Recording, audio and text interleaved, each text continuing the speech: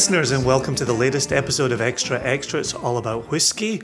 I remain your host, Jason Johnston Yellen. I am joined by the lovely, the delightful, the delectable, the distasteful. Yes, I made you sit there until I got to that word. Oh, distasteful.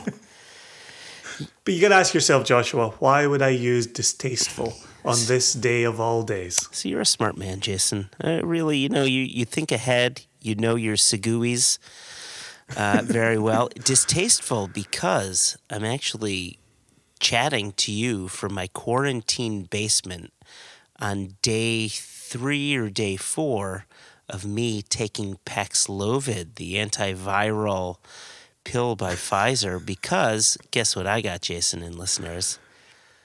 Go on. Fucking COVID. Is that the new strain?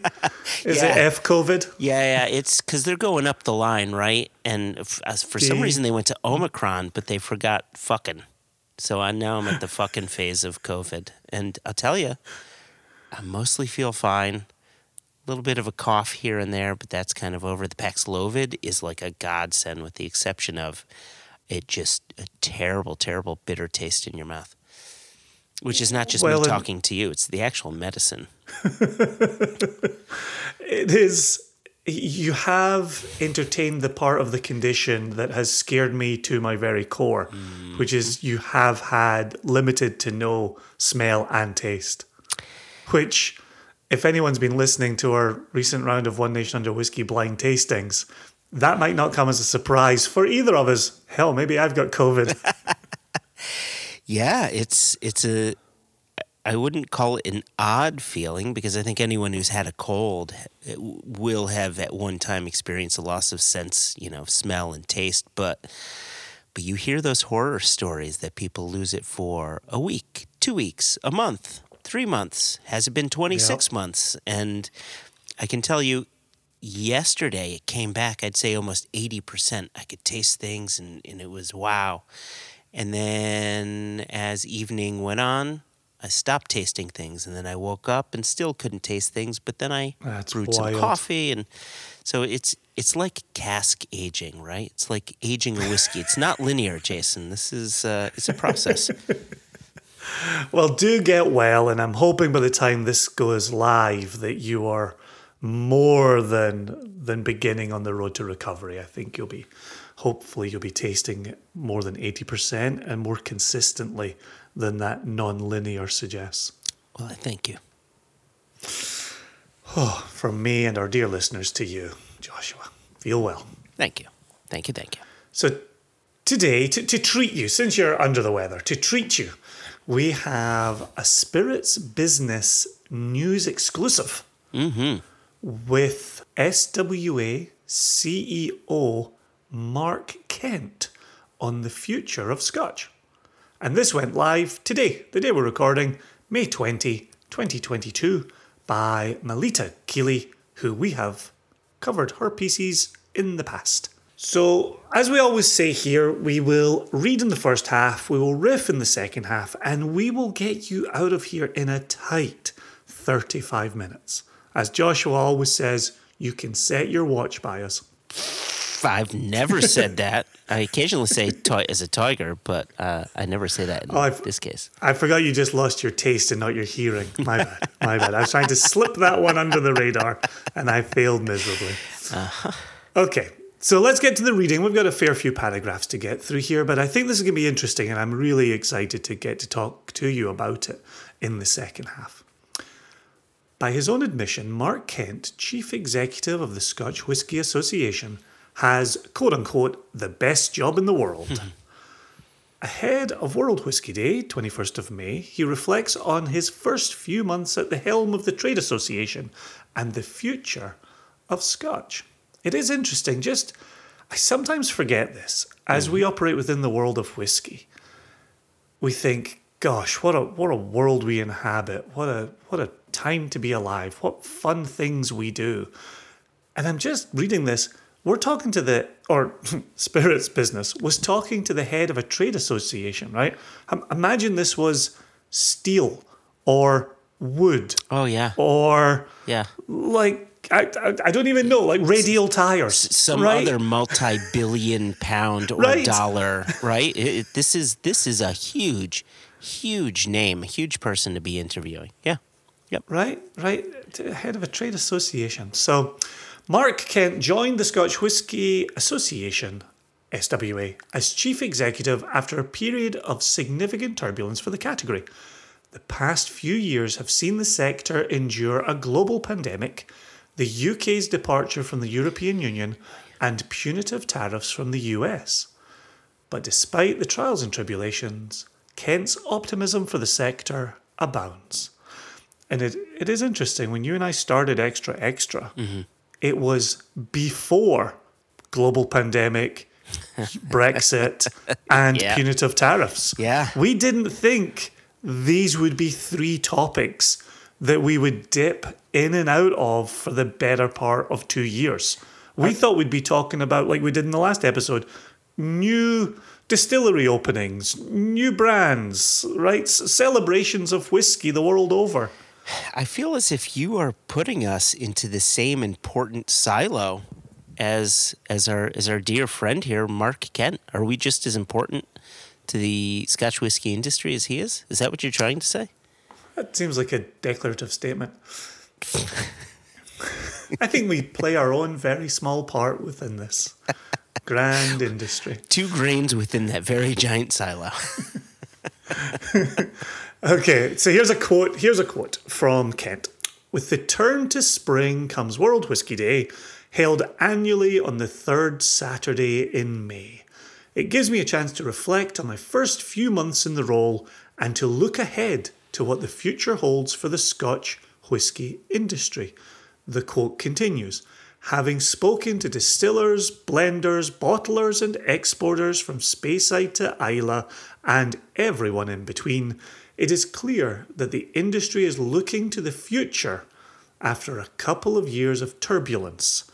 Ultimately, people working across the industry want to focus on making a world-class spirit, attracting new consumers to discover Scotch, and opportunities to invest, grow, and support jobs and communities in Scotland and across the world. End quote. The CEO does, however, remain a realist about the challenges that continue to affect the Scotch whisky sector. After all, the effects of the COVID-19 pandemic and more recent issues such as the Russian war against Ukraine continue to impact the industry. Quote, as everyone knows right now, there is a squeeze on the cost of living, which impacts industry as much as it impacts household budgets.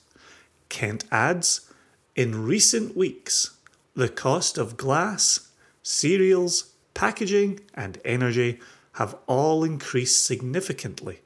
The price of wheat, for example, a key ingredient in the production of grain whisky used in every blended Scotch whisky, has increased by 60% since the turn of the year. Oh my gosh. Right? You talk about making projections. You try to, in 2021, you think about what you'll be spending in 2022 into 2023 and beyond. And then within the space of 5 months, you get a 60% increase on the cost of wheat. Yeah, it makes me wonder what corn is looking like, right? If you think back to the mid 80s when a lot of these grain producers switched from corn as the main grain to wheat simply because the cost of wheat had become less than corn. It subtly changed the overall flavor profile of these grain whiskeys. Not all distilleries did that, but many did. But not to riff too much in the first half, but think about the demand for bourbon right now. I would imagine corn pricing is quite high right now as well. Also, with the summer hitting and the grilling of corn on the cob, I mean, come on. Oh, with grilled lime. Oh, Yum, yum, gosh. yum. Hope you'll get your taste buds back in time for that season. Oh, God, I sure as fuck hope so. Go on. Kent's quote concludes, these pressures of the supply chain on the industry remain a brake on the ambitions of the industry to recapture growth lost over the last couple of years. End quote. And now this next section is titled Alleviating Pressure on Scotch Whisky. Kent's work moving forward will involve lobbying the UK government to implement changes that will alleviate some of the pressure being felt by the Scotch trade. That will include, quote, looking to the Chancellor, Rishi Sunak, close quote, for support in the autumn budget, such as reassessing the, quote, 70% tax burden on Scotch whisky in the UK. The quote ends there, but the next paragraph itself is a quote. This is Kent. Time and time again, the industry has shown that more revenue can be generated from freezing or cutting duty rates. This should be a compelling argument for HM Treasury, Her Majesty's Treasury, as it looks to increase government revenue and support the UK's world-class distilling sector, Kent stresses. Another key area of focus for Kent in order to enhance the Scotch whisky industry's global presence is to secure reduced rates in India. For decades, the potentially lucrative market has been tricky for Scotch whisky producers to crack due to triple-digit tariffs, something you and I commented upon a few episodes ago. Yeah, that is true. Quote, India is a massive opportunity for the Scotch whisky industry. Reducing the 150% tariffs has long been a goal, but it feels like the prospect of getting a deal across the line is as close as it has ever been. Wow. Kent enthuses. Ooh. Enthuses. That, look at that, using that as a verb. I like that. Serious. Yeah.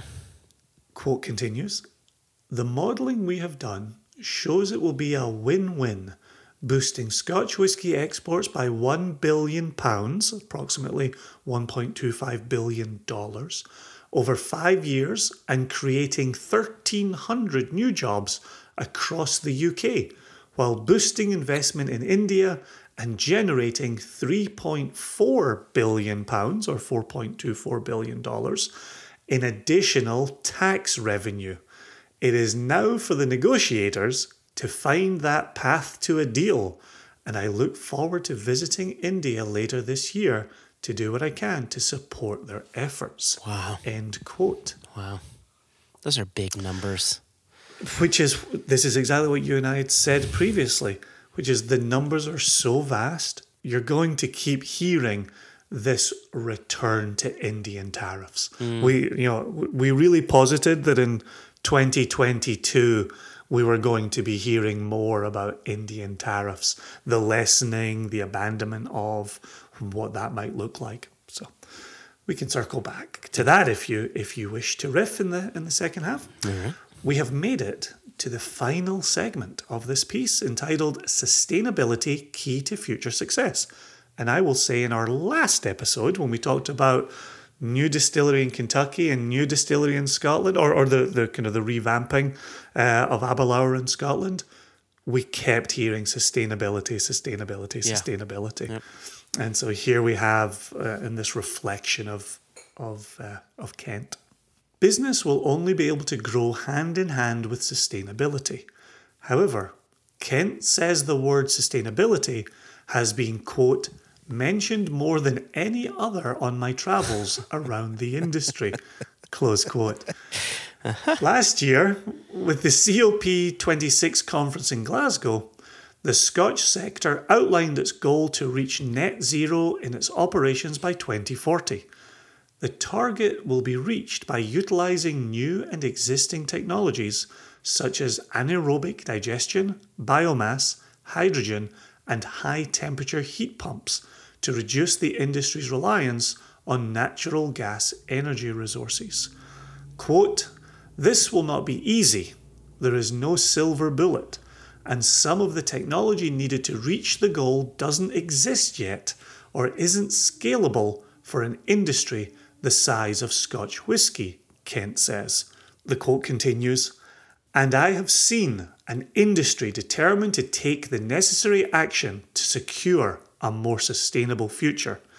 It is exciting to be part of it, and think that in a small way our efforts will safeguard the industry and its contribution to wider society for generations to come." End quote. After all is said and done, Kent is steadfast in his career choice and optimistic outlook. And the article ends with a quote from Kent. He says, "Best job in the world? Whisper it quietly, but I think it might just be."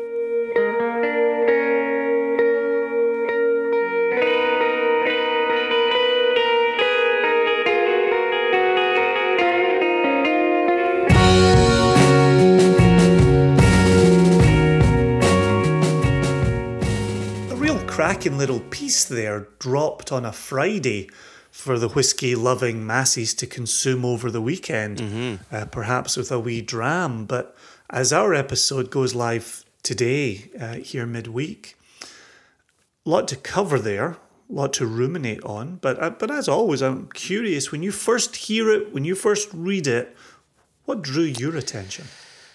What first drew my attention to the article was simply, right, it was simply this guy, this guy Mark Kent, talking about what the future may hold. And having read article after article after article, I was curious to see what he had to say. And I think as you went on through the article, I'm back to that whole business with India. And the fact that the Scotch whiskey industry can grow by X, right? They gave those numbers, billions of pounds and or dollars, so long as a triple-digit tariff is either removed or is reduced in some way, shape, or form.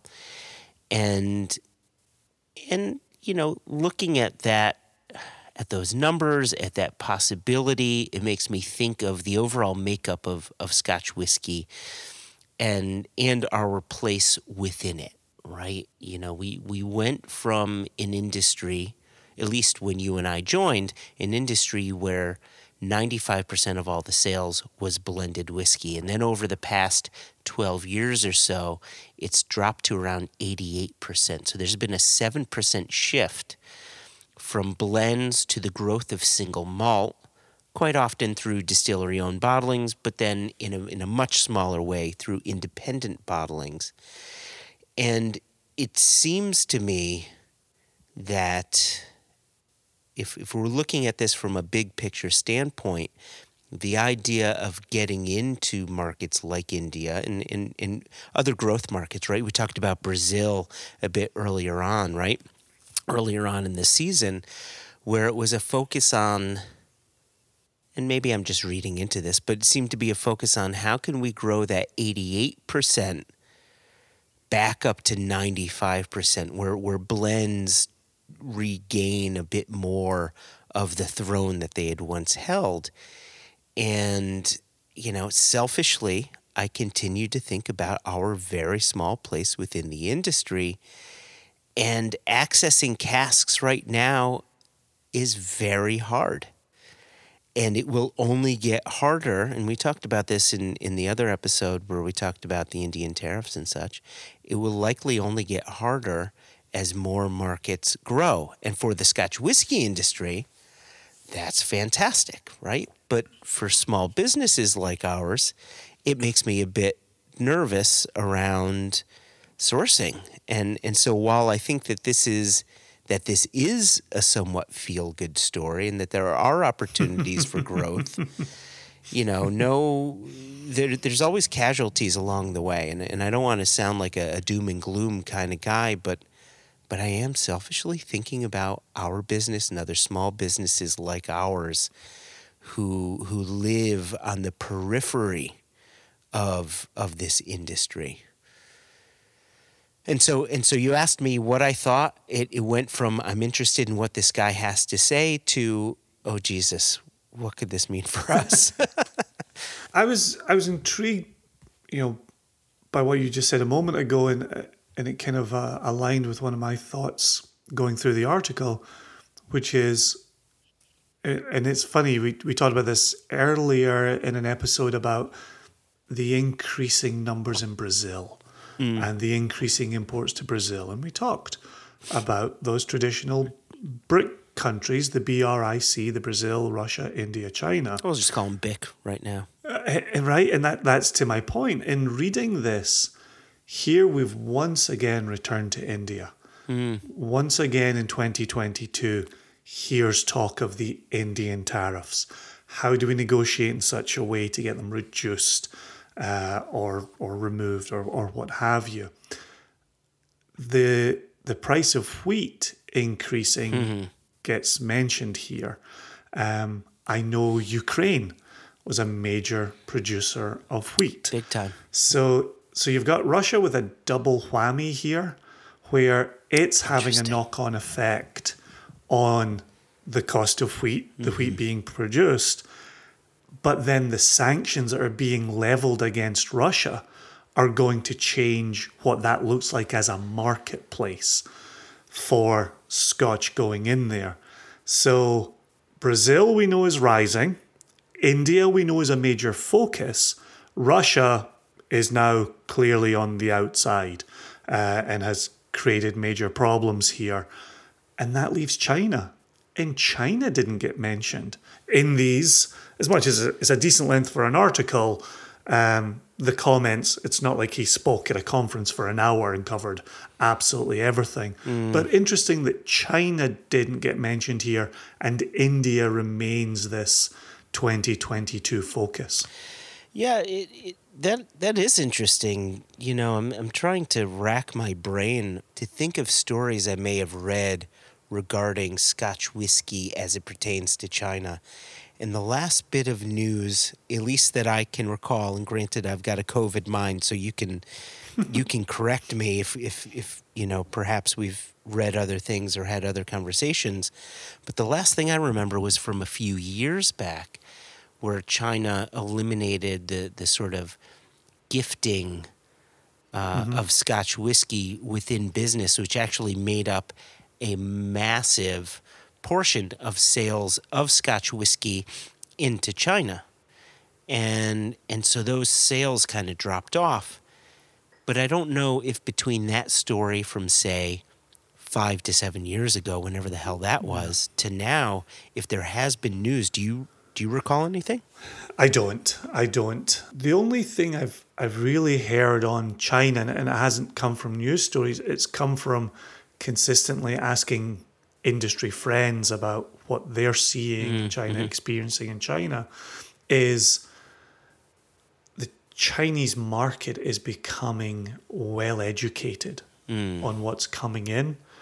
And whereas traditionally it had been a little bit of a dumping ground for the more expensive offerings, and certainly connected to gift giving, it now seems, and again, this is, an N of single digits here for a country of 1 billion plus people, but it seems like their consumers are moving through that evolution of, what am I being asked to buy?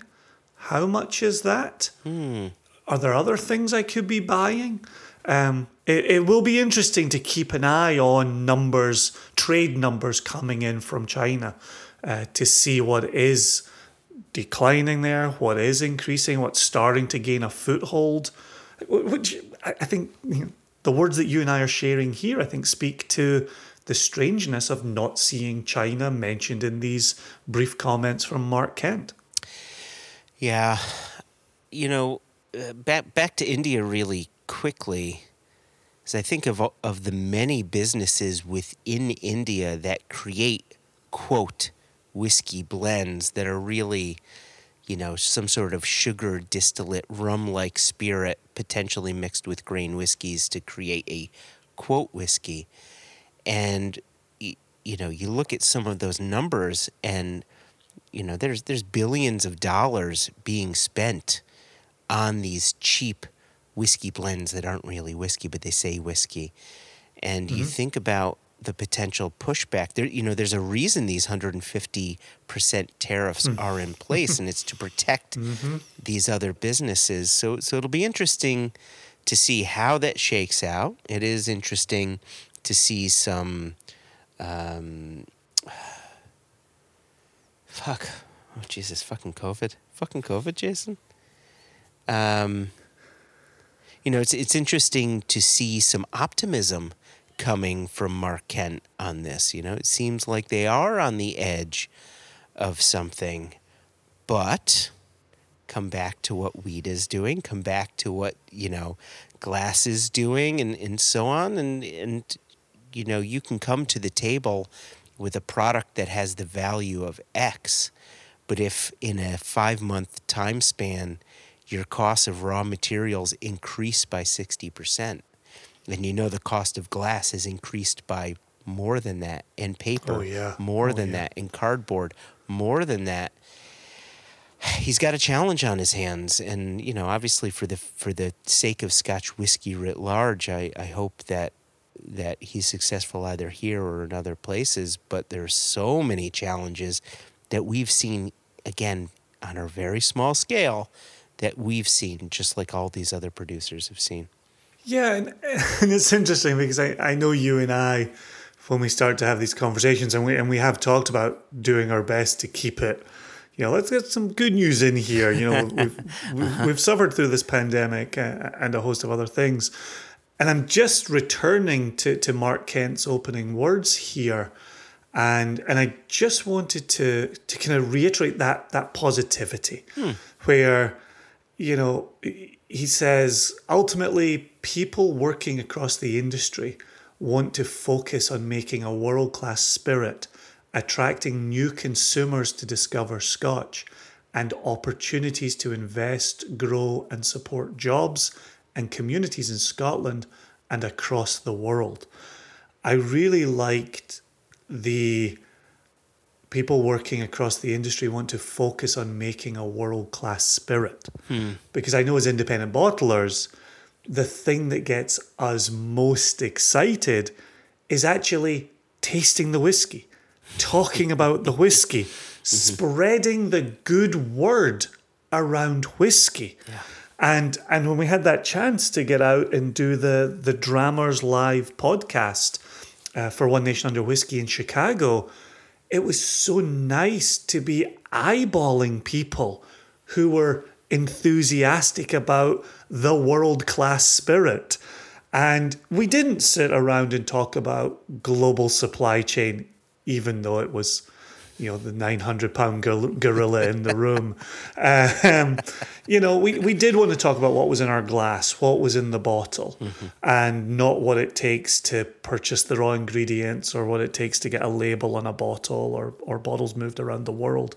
And so I think there is this balancing act to be done between the realities that continue to be difficult in the background and the opportunities that continue to present themselves in the foreground, and those conversations to be had around good whiskey, wonderful whiskey, whiskey worth sharing, whiskey worth celebrating. That to me is the the careful plate spinning that we do on a day-to-day basis. I couldn't have said it better myself, Jason. well, let's. Oh gosh, I'm just basking in the fact that I'm the one fighting for the positivity here. I'm the one trying to get the.